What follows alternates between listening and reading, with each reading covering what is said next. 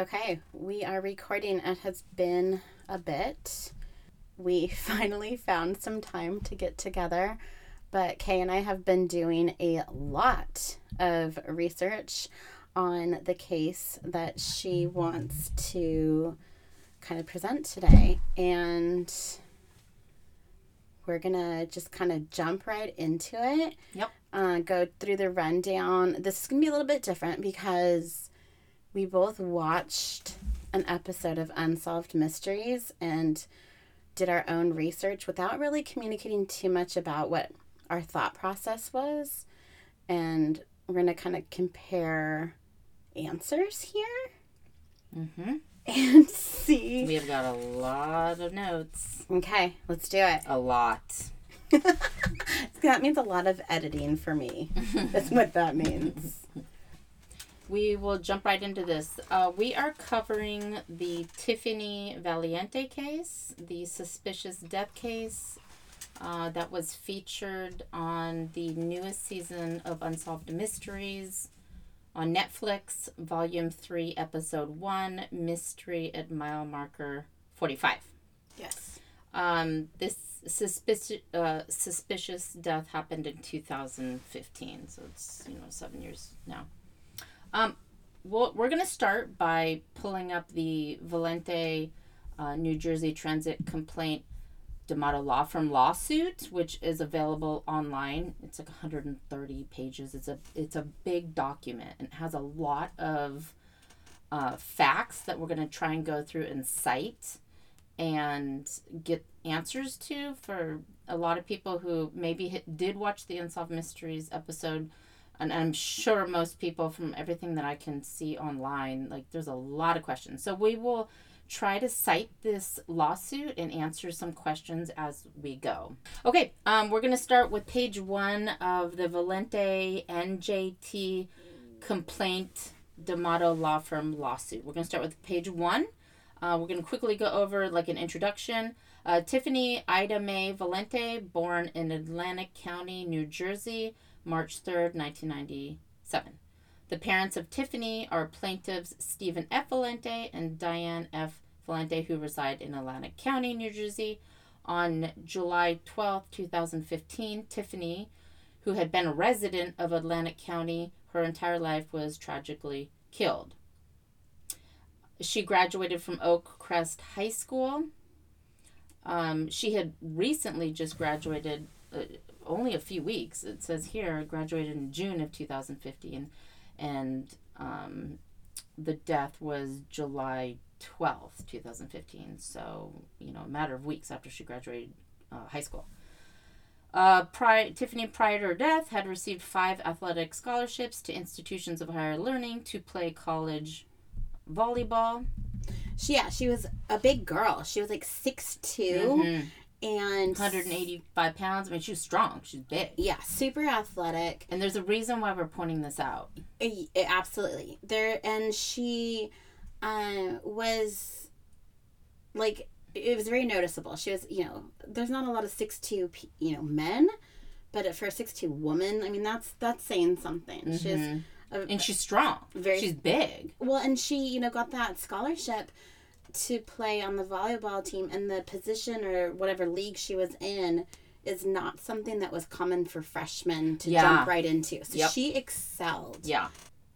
She had a goal to obtain a degree in criminal justice. She had a dream to become a police officer. She shared the dream of playing volleyball in the Olympics. Prior to her death, Tiffany had told her parents and sisters that if college did not turn out to be the best place for her, then she wanted to join the United States Air Force. And apparently she said the Air Force because it has a volleyball team. Yeah, I had heard that too. Mm-hmm. That's the reason she chose Air Force. Mm-hmm.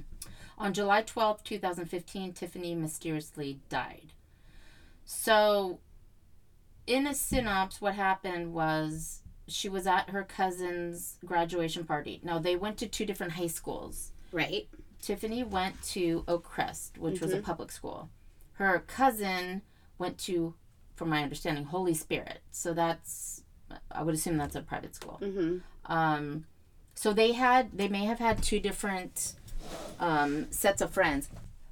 But it was a big party. Yeah, well, it was a big party that night. And they lived within, like, walking distance it was of the cousin. Literally, I looked it up on Google Maps. They lived across the street. Mm-hmm. Like, their driveways, like... They shared a driveway. They lived across the street from each other, but their driveways were literally, like, across from each other. Right. So, yeah, they lived right there. You can look it up. On this lawsuit, it lists addresses. You can look on Google Maps, their address, and see, get an idea of, okay, where this party was, where their house was, where she walked. That's what I did. The approximate time. So what happened is she left. She was at her parent at this party. She left the party at her cousin's. She went across the street back to her house because her friend had called and said that she was really upset about a debit card or some kind of credit card that she had lost, and she called the mom. She called Tiffany's mom, said, "Meet me at your house. I want to talk to Tiffany." She showed up. She was really upset about this. There was some kind of disagreements of if she used it, if she didn't use it. Okay, and then the friend left. Okay, I'm going to stop right there. Okay. Because some information that I found out about that was, yes, the friend called the mom and said, "Hey, I need to talk to you. It's important." She was upset. And it was enough where the mom was taking it seriously enough to actually, like you said, leave a party to go meet this friend at her house, take Tiffany and the dad with her away from the party to go and meet this friend. And according to what I saw, the mom didn't know that the friend that was accusing Tiffany of taking the credit card didn't know her mom was going to be there as well. So her friend had her mom with her. So it was the two of them that talked with Tiffany and her mom about this. And Tiffany denied it. She said, "I didn't steal it. I didn't do this. She full on denied it." So the friend and the mom left. Is that what you know? Mm-hmm. Mm-hmm. Okay. Exactly. Tiffany denies stealing it, right? Yes.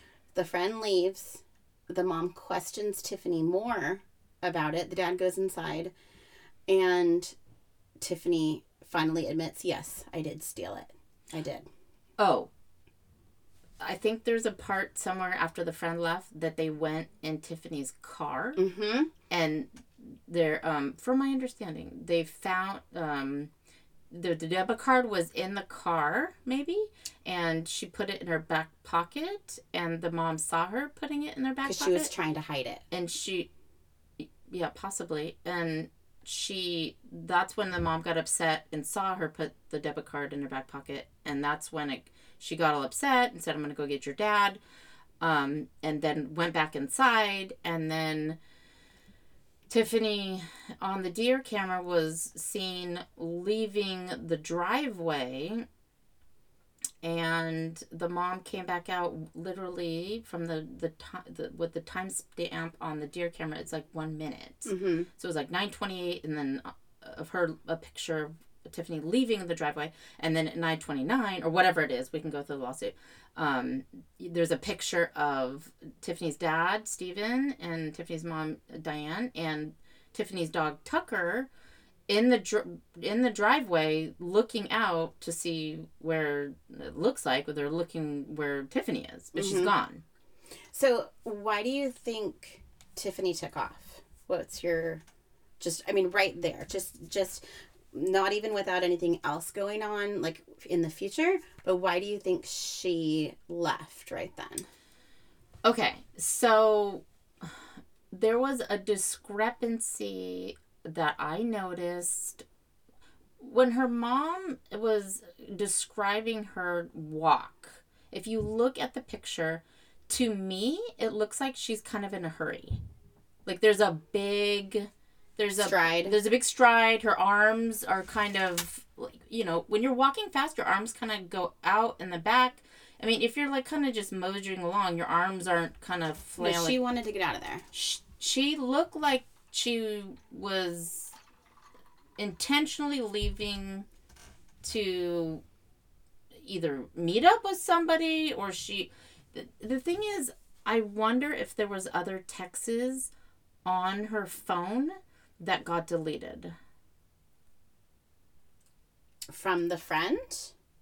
From somebody that got deleted. That was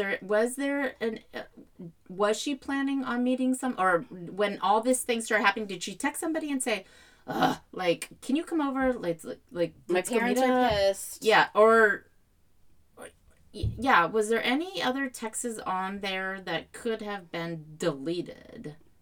Well, so what if like I'm playing this out as I'm, a 18-year-old in high school, I just got caught pretty much in a lie, first of all, saying that I didn't take the card. I absolutely took the card. I tried to hide it from my mom. My mom caught me sticking the card in my pocket. And then there's the whole thing about the money. So Tiffany's family, or Tiffany, is saying, it's only $86 worth of merchandise. That's like the amount of receipts that they found. But the friend is saying it's closer to $300 worth of merchandise, food and clothing that was purchased on that card. From my understanding, Tiffany was oftentimes the designated driver. And this best friend of hers was intoxicated, is the word that is written in here. Okay. I just have to find it. And they were out, and Tiffany bought her friend some food, and probably herself. I would assume if her friend was like, thanks for driving, here's my debit card, buy some food. And I don't know, were they out shopping, and did her friend say, hey, thanks for driving, or buy yourself this too? And I want to buy this, you can buy yourself that too. Did they both buy clothes at that time? But how many times have you gone shopping with a friend wasted? Going clothes shopping and bought $300 worth of clothes? Not clothes shopping, but definitely swung by Del Taco and there again, are you buying $300 worth of Del Taco? And they found the receipt. They found $86. $86. But do you, as an 18-year-old, are you keeping all of those receipts, or do you toss them in, the trash can as you walk out? I wonder if there was money taken off the debit card. Can you do cash? Cash back. Uh-huh. I wonder if that was the case. Maybe. But I also she needed cash for whatever. So the reason why I think the parents were maybe stressing that it was $86 versus the $300 that the other family were saying is because in New Jersey it is considered a 4th-degree crime if the value of the property involved is between $200 and $500. So if she's getting a 4th-degree charge against her, that's going to blow her scholarship. That is jail time. So, that's a big fear, I think, right at the beginning. So she's like, shit, my parents caught me in a lie. They caught me stealing. Tiffany had been in trouble stealing before from her parents. Okay. I wish I had noted this lawsuit. From the lawsuit, yes, she did take money out of her parents' account. But according to this lawsuit, they told her she could. So I don't know if... Wait, how does that make sense? That's not stealing then. It's not. So why was that even brought up in the lawsuit? Why would that even be a mention? Well, was it? That's what I'm saying. That's why I wanted to cite this lawsuit, because it's 130 pages or something. I got to find it somewhere. But I feel like in this lawsuit it said that they didn't use the word consensual, but it was something like that. She had taken money out of their account, but it was they told her she could. She even had her own credit card. So that's why the mom was like, why are you even taking somebody else? You have your own credit card. Mm-hmm. Okay, I finally found the page that they talk about this. On page 40 of the Valiante NJT Complaint D'Amato Law Firm lawsuit. Page 40, it's titled Circumstances of the Confrontation with Mother and Friend. So I will just read it. So approximately 2 hours prior to Tiffany's death on July 12, 2015, one of Tiffany's best friends, I won't say the name, came to Tiffany's home. This said name, this best friend, brought her mother with her. This friend and her mother questioned Tiffany in front of Tiffany's mother, Diane, as to Tiffany's alleged unauthorized use of the debit card the previous day. Tiffany became very excited over this issue. According to Diane, Tiffany replied, "Why are you acting this way?" Diane told this best friend and her mother that she would talk to Tiffany, and if there was a misunderstanding regarding the use of the debit card, Diane would make sure that this best friend was repaid approximately $86. Tiffany subsequently admitted that she had used the card, but added that her friends always use each other's credit or debit cards when necessary. Tiffany added that she had spent a recent evening with this best friend when this best friend was intoxicated, and that Tiffany had spent money buying this best friend meals and other items.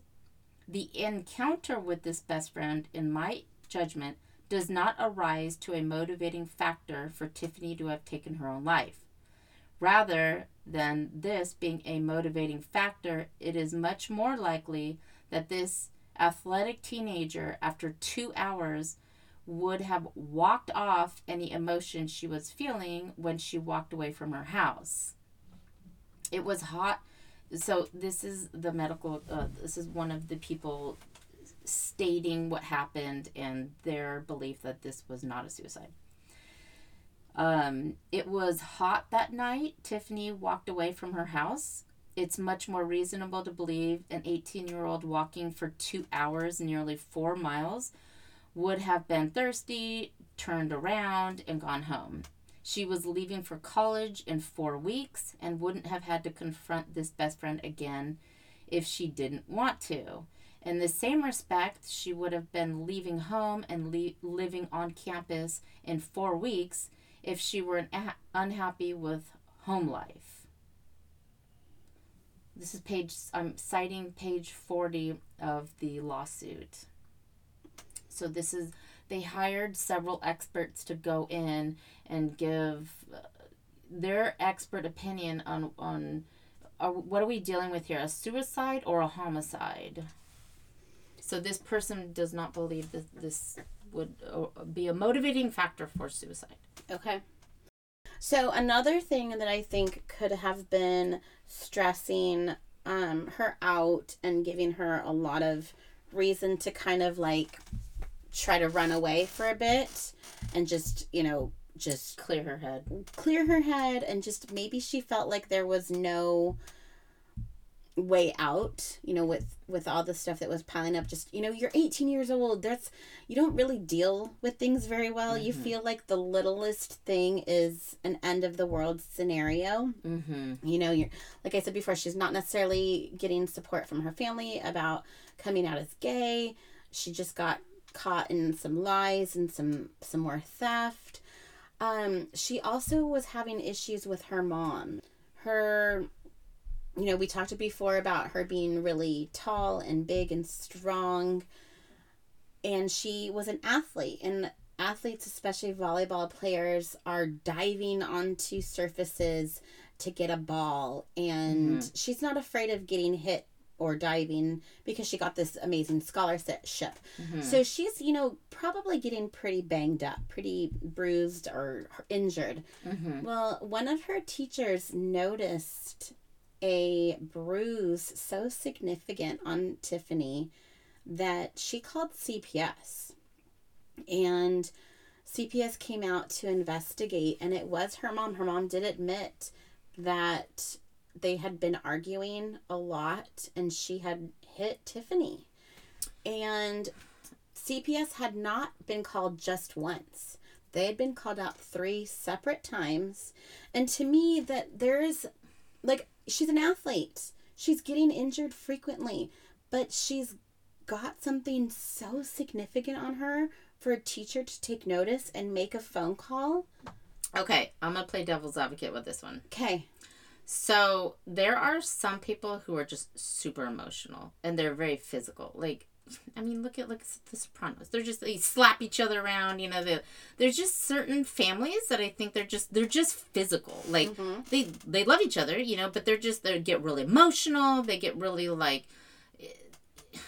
I mean, if you watch the Unsolved Mysteries document, this is like they're just absolutely torn apart. They're very emotional about Absolutely. it. I'm not maybe saying, her mom didn't love her, and I'm not trying to place blame on the mom at any means. No. I do think that's one more stressor that she had in her life. It could be. But, you know, she obviously had a great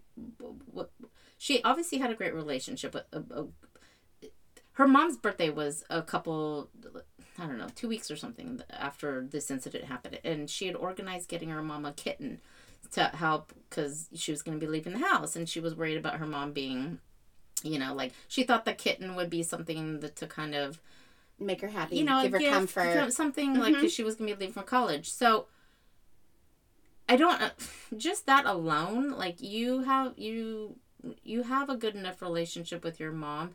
Yes, maybe you fight. Like, I don't know, like. But also, would that just be one more thing to stress you out? I do not believe this is a homicide. A suicide. I will put that out there. See, now I'm leaning towards suicide, obviously.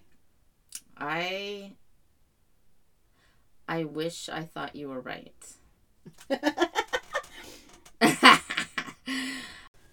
So I'm still back at, this is an 18-year-old that got busted and is freaking out about getting busted and possibly losing a scholarship. Tiffany was also dealing with some other stressors, I think, in her life. She had recently come out as gay to her friends and family. According to the Unsolved Mysteries episode, they said the family was, you know, totally accepting of this. I did a little more digging, and I think there were mixed emotions about that.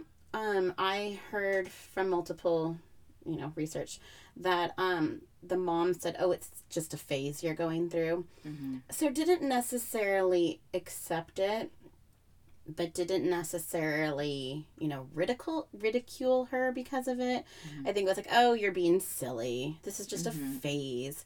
Where maybe it wasn't just a phase. So when you're not being taken seriously by your, you know, your family, I think that can be kind of stressful and kind of hurtful. She had recently broken up with her girlfriend and had just started seeing someone else. Do you want to say anything about any of that? Do you want to? So my understanding is this area from where they're from. They're from it's called Mays Landing, and it's kind of in between Philadelphia and Atlantic City. And from my understanding, it's a very conservative area. Mm-hmm. So I think if you are older, that maybe this is something that older people, you know, I just think younger people are so much more, it's just not a big deal. Like, you know, I don't know. It could be, but I do know that this is a very conservative area, so maybe there were parental figures that weren't happy about it. Mm-hmm. Possibly. Mm-hmm. Possibly. So I just think that's another stressor that she was, you know, possibly But again, she was leaving. She was leaving in 4 weeks to go to college. Well, was in she? New York. Was she worried that her scholarship was going to get pulled? Possibly. If this, you know, $300 thing went through. Mm-hmm. Mm-hmm. All right, what's the next thing? Okay, so she left the house and she was struck by the train on page 2, going back to the lawsuit on page 2. What we do know is the New Jersey, on July 12th, 2015, Tiffany's body came in contact with a New Jersey transit train in Galloway Township, Atlantic County, New Jersey. The New Jersey transit train number 4693, which came in contact with Tiffany's body. This is important. This is a very important key I'm going to make right here. Okay. This train that was coming through was an unscheduled rescue train designated to pick up passengers from another train that had broken down. Mm-hmm. This was an unscheduled time going through. Mm-hmm. If you're going to support the suicide case, that, okay, maybe she knew that there was a train coming through, so she would go through and she knew, I mean, the train tracks weren't that far from her house. So it's a small town, and there's a train that goes through there regularly. It's because the town's in between Philadelphia and Atlantic City, so they have a lot of, I would imagine, a lot of commuter trains between those two cities. It was an unscheduled train. That wasn't a normally scheduled time that train goes. So if she knew, the train comes at so and so time, I'll just go over there and end it there. But it was unscheduled. She wouldn't have known the train was coming there at that time. But maybe she didn't know exactly that train that time, but she probably figured there was going to be one coming, sooner or later. I wondered that. I wonder what was the next scheduled train? Or, was it the next morning? I mean, we're talking about 11 o'clock. It says right here, the approximate time that the southbound New Jersey transit train number 4693 came in contact with Tiffany Valiante at 11:07 p.m. So she, on the Deer camera, I believe it was time stamped at 9:28. So we're talking 9:28 to 11:07. She was struck by this train. So that's not a lot of time. That's not even 2 hours. It's like barely an hour and a half. The location of this event was on a single track territory at mile post 45 south of the Egg Harbor City Station. Egg Harbor City Station is like, I Google mapped it, and it looked like where like people going back and forth to Philadelphia and like city would get off. Like if people lived in Mays Landing, that's where they would, get off. At that time of this event, Tiffany was 18 years old. The train was traveling southbound on a single track at approximately 80 miles per hour. And I think, from my understanding, it had three passenger cars. And I'm gonna cite that because I'm gonna revisit why I think that's important. Operating the engine of the train was a New Jersey Transit employee who was a student engineer. I'm gonna go back to this. This student engineer, from my understanding, was young. I didn't know that, and I could be wrong. I'd have to look it up, but keep that in mind, because when we're gonna revisit the number of cars that the train had, it said 3, and it says a student engineer, but how would you know how old the engineer was unless you were there? I'm going to keep going back to it. Where do you see age?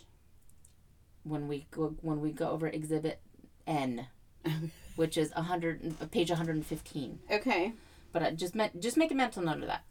On July 13th, 2015, so less than 24 hours after Tiffany's death, Press of Atlantic City. So Press of Atlantic City is a newspaper. They must be kind of like the big newspaper in that area. Press of Atlantic City staff writer, I'm not going to say this person's name either. This person wrote an article about Tiffany and an upcoming vigil in her honor.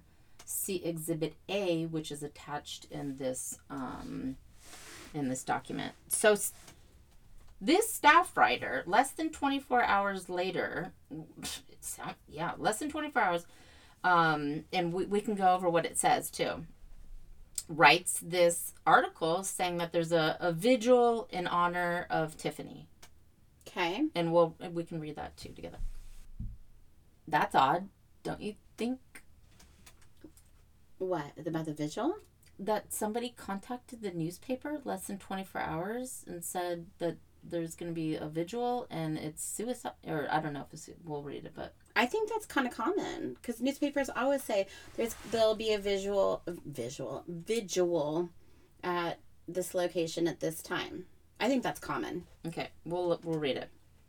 In said article, the author of this article states that the following as said by New Jersey Transit spokeswoman.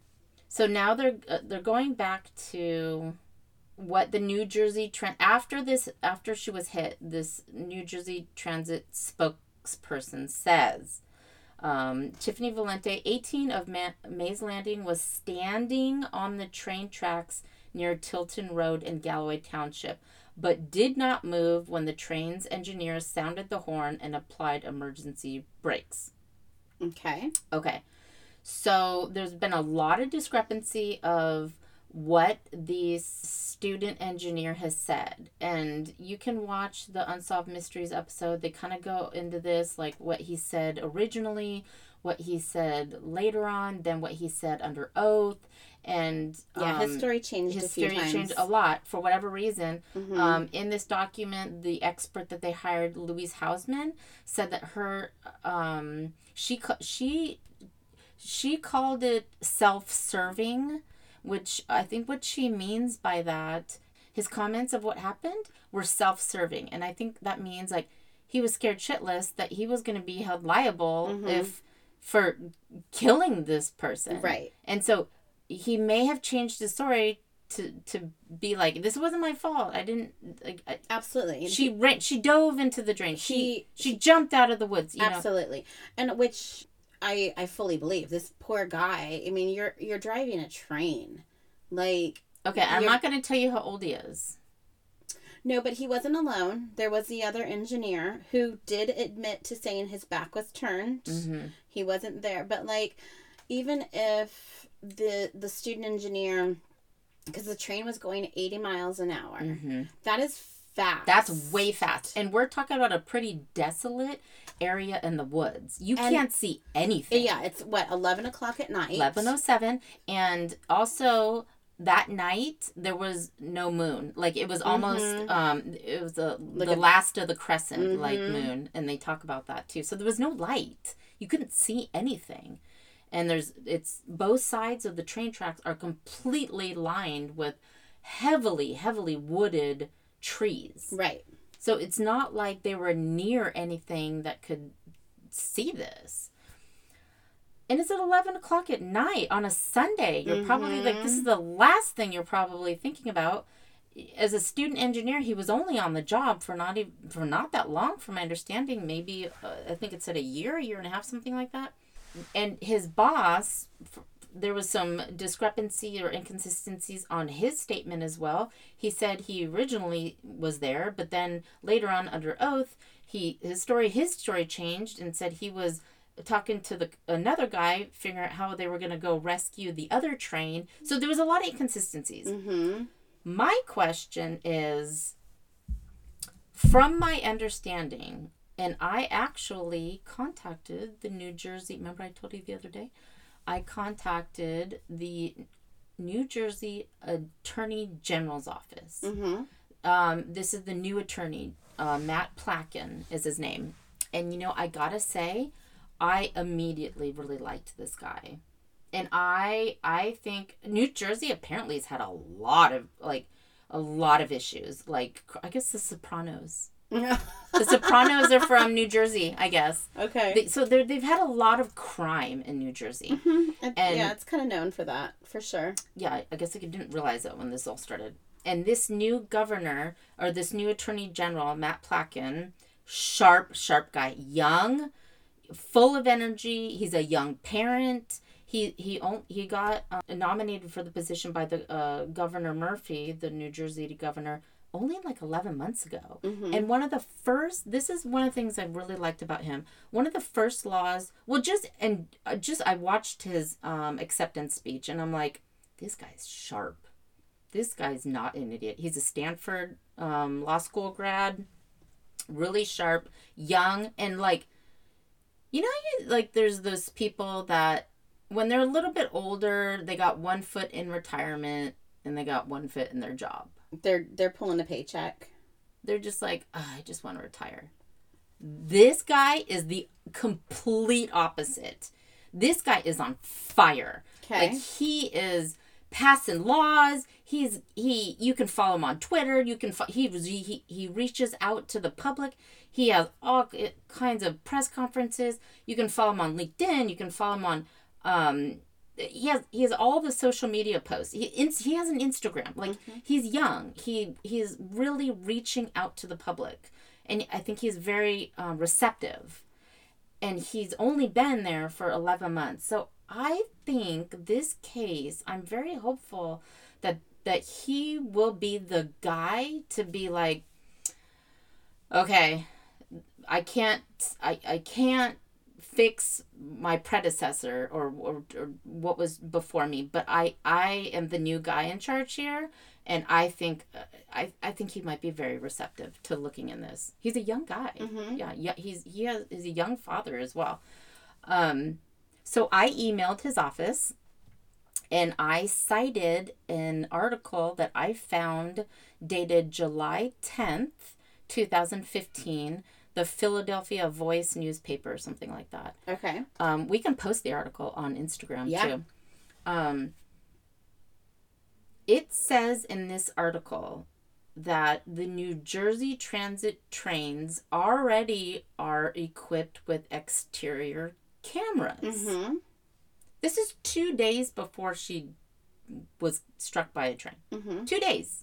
That this is a public article that is stating New Jersey Transit trains already have exterior cameras. Because I guess on July 10th, there was some controversy about putting in interior cameras into the cab, where you can see the people, and I guess people were upset about that. And this article was citing, well, there's already exterior cameras. Mm-hmm. You know, it was that kind of debate.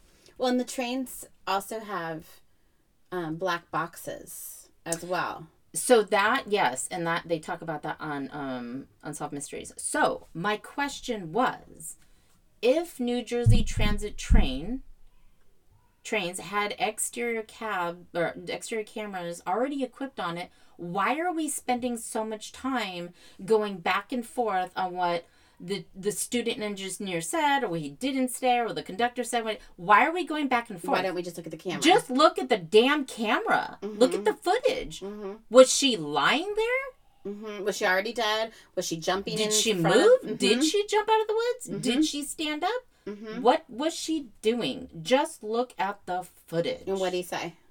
I haven't received a response. Oh.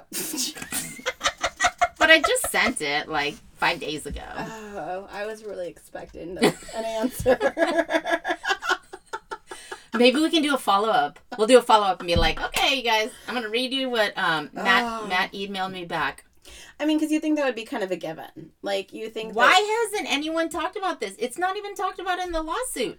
But Hello? But do you think that article was correct then? Do you think that maybe the person that wrote that article was not informed correctly? Because if it's only found in that one article, it's not in the lawsuit. The parents aren't fighting for that footage. The lawyers aren't saying, hey, where's that, information? If, all these people are questioning this, wouldn't that be the first go-to? So You would think. That's why I'm questioning the Validity. Thank you. Validity of that article. So I don't think that guy was correct about his information. So we're going to cite this again. We're going to go over Exhibit N, and we're going to talk more about this because apparently the Hobaneki, there was a train crash, Mm-hmm. and they reviewed the exterior cameras to find out what happened. Mm-hmm.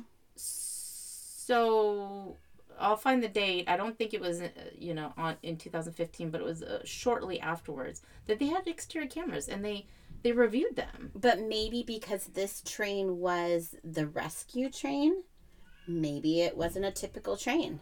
Oh, possibly. Maybe it wasn't. And so back to the whole rescue train and the whole, like, how often did trains come through, and would Tiffany even know the times? So I just looked up the arrivals to Egg Harbor City Station in New Jersey. Yeah. And they've got an arrival at 9:14 p.m. and then another at 10:12 p.m. and then another at 11:12 p.m. and then another at 12:09 a.m. and then another at 2 a.m. So it sounds like almost every hour, every 2 hours, there is a train coming through. So, I've seen a lot of people, a lot of people talk about this case online, and there's been mention that if we're talking about suicide, if we are going to talk about homicide, the person that may have been involved, if she was placed there, was probably somebody local who knew the times that the trains were coming through. Or knew one was coming soon. I don't necessarily think it's the same. Like, the schedule, but that there's trains coming frequently. Somebody is probably local. Mm-hmm. Like, that's what a lot of it. And I would probably think that's probable if you are trying to cover the crime. But the same goes for suicide. If that's how you plan or not plan, maybe you just make a judgment at that moment and step in front of a train because it's a opportunity. A train's coming through frequently. Yeah. So I think the times of the train, it was a possibility. But, coming every hour, that's pretty frequent. Yeah, it's a lot.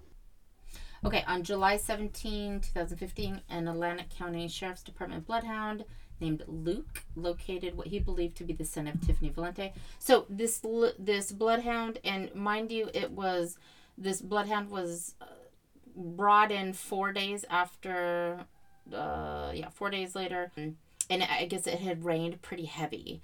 But he located the scent from her house to the kind of general area of down certain roads. And you can go in, if you just go online, you can see there's all kinds of pictures of what streets that they went down. But basically went down her street, then went down to the main street, Tilton Road, and in the general area of the tracks. So I don't know. If you're in a car, like, I wonder if a bloodhound can tell if somebody got in a car and drove that way. They can't tell it's necessarily a car, but they can tell where a scent stops. So they'll follow, and then all of a sudden just come to a dead end because they don't know, they lose the scent. They're not going to be able to follow a scent in a vehicle. So from my understanding, the dogs, so there's a kind of this main road that kind of heads towards the train tracks, and it's called Tilton Road. And her, the kind of the mystery of why this seems very odd was she was found without any shoes. Mm-hmm. And I believe, I kind of go back and forth. The Unsolved Mysteries said she had bra and underwear on. Mm-hmm. But if you read the lawsuit and if you read the medical examiner's evidence, there's no mention of underwear. So I'm not sure if she wasn't wearing her clothes. That's for sure. Right. She wasn't wearing her shirt. She wasn't wearing, and her shorts were never found. And her headband was. Yep. Her headband and her shoes were found a few weeks later by her mom, like 2 miles away on Tilton Road, just off the side of the road. But her shoes and her headband, and according to this lawsuit that Unsolved Mysteries didn't mention, there was a knife found where her shoes and headband were found off the side of the road. It was, and a broken blade. It was a knife with a broken blade. Well, and there was also a axe found, and there was also, the day after the accident happened, the Tiffany's family went out there and they found parts of Tiffany's hair and parts of her jaw, and they obviously did not rope it off like a good crime scene investigation should have, and did a good cleanup. For any family member to go out there and find pieces of their loved one's body parts just strewn around and left, that's terrible. Mm-hmm. So you could say that yes, they obviously did not do a good job investigating the surrounding area. I'll also argue the side that I've walked train tracks a lot, and there is always shit you find on train tracks. It's, a known kind of thing. Hitchhikers or whatever kind of follow the train tracks. I don't remember what it's called, but like those people that like used to just like run and hop on a train and go from one area to the other, and maybe they drop something along the way, or maybe they dispose of something along the way. So that a knife and a blade and an axe are found necessarily in that area, to me, doesn't mean that was used on Tiffany. No, the knife was found 2 miles away, near the area where her shoes and headband were, according to this lawsuit. So on page 78 of this lawsuit, the property or evidence report by the New Jersey Transit Police. So the mom found some items, like I said, on Tilton Road. It was her shoes, it was her headband, and they were really close together. This was recovered on 8/8/2015. AC rail line, middle marker 45, west of tracks, off of 6 feet, found by Diane Valiante. So there was one folding knife with a white handle and broken blade. I think it's in an area called Camden. It lists the place where all this evidence is located. It's the New Jersey Transit evidence locker in Camden, I think it is. I'll have to go back and look at it. So I thought that was interesting. Also, I could be wrong, but when you watch Unsolved Mysteries, there's also pictures that they show of some, it looks like like 2 round white things and like a long rectangular thing like in the ground, and I kept pausing that and I'm like, what is that? And then I saw somewhere else on, I don't know if it's social media, that same picture that they had on Unsolved Mysteries, but there were pot plants in these containers. So I don't know if there was pot plants found where she was, where her shoes and headband and knife was found. I don't know. The FBI just needs to get involved in this. Somebody needs to get involved in this. Somebody that has a lot of expertise in profiling and can kind of put all the pieces together. But again, what if like that was just someone's little private growing area? And it could be. Exactly. I think that it is more probable that this is a case of homicide. And I obviously think that this was some stressed out, troubled girl that made a rash decision and unfortunately took her own life. So we'll keep putting our opinions out there and trying to digging for the truth, convince the other of what we think, and you guys can let us know your opinions and tell us who you think is right.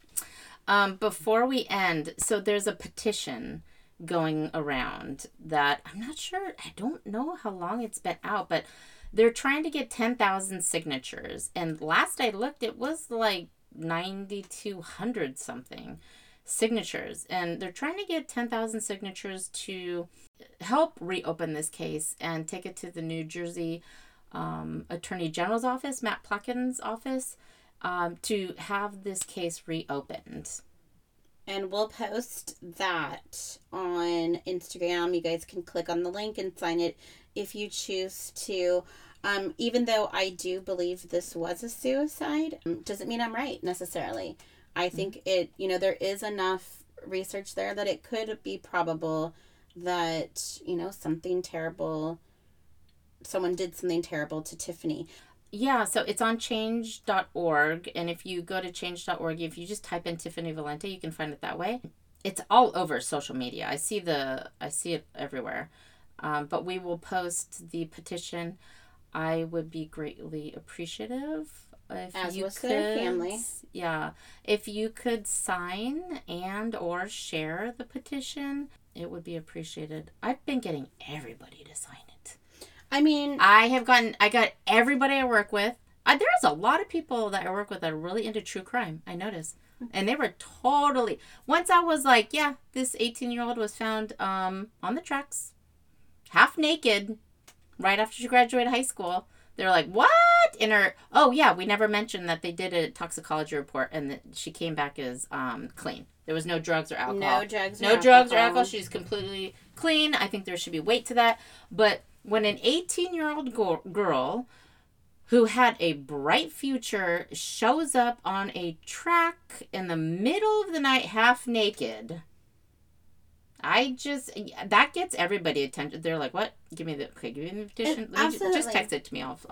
And they haven't even watched the Unsolved Mysteries. And they're like, half naked? What? I think Unsolved Mysteries definitely sways it to one side. They definitely are leaving certain things out and kind of, making it seem, obviously entertainment. There's a lot of information out there that they left out, whether intentional or because they were trying to fill a 40 minutes time slot. Mm-hmm. I encourage everybody to look up the lawsuit themselves. Just look it up yourself. You guys read it. If we do a follow-up episode, I want to thoroughly go over Exhibit N, which is super creepy. Okay, so you guys have homework. You need to go watch the Unsolved Mysteries, and you need to go read the case files and make your decision, and then we're going to do a part 2 of this episode, and we're going to compare answers. So, go be a keyboard detective. And that's right. Until next week, don't forget to be a fountain. Not a drain. Oh my gosh, you remembered. Well, because I haven't been drinking. Bye. Bye.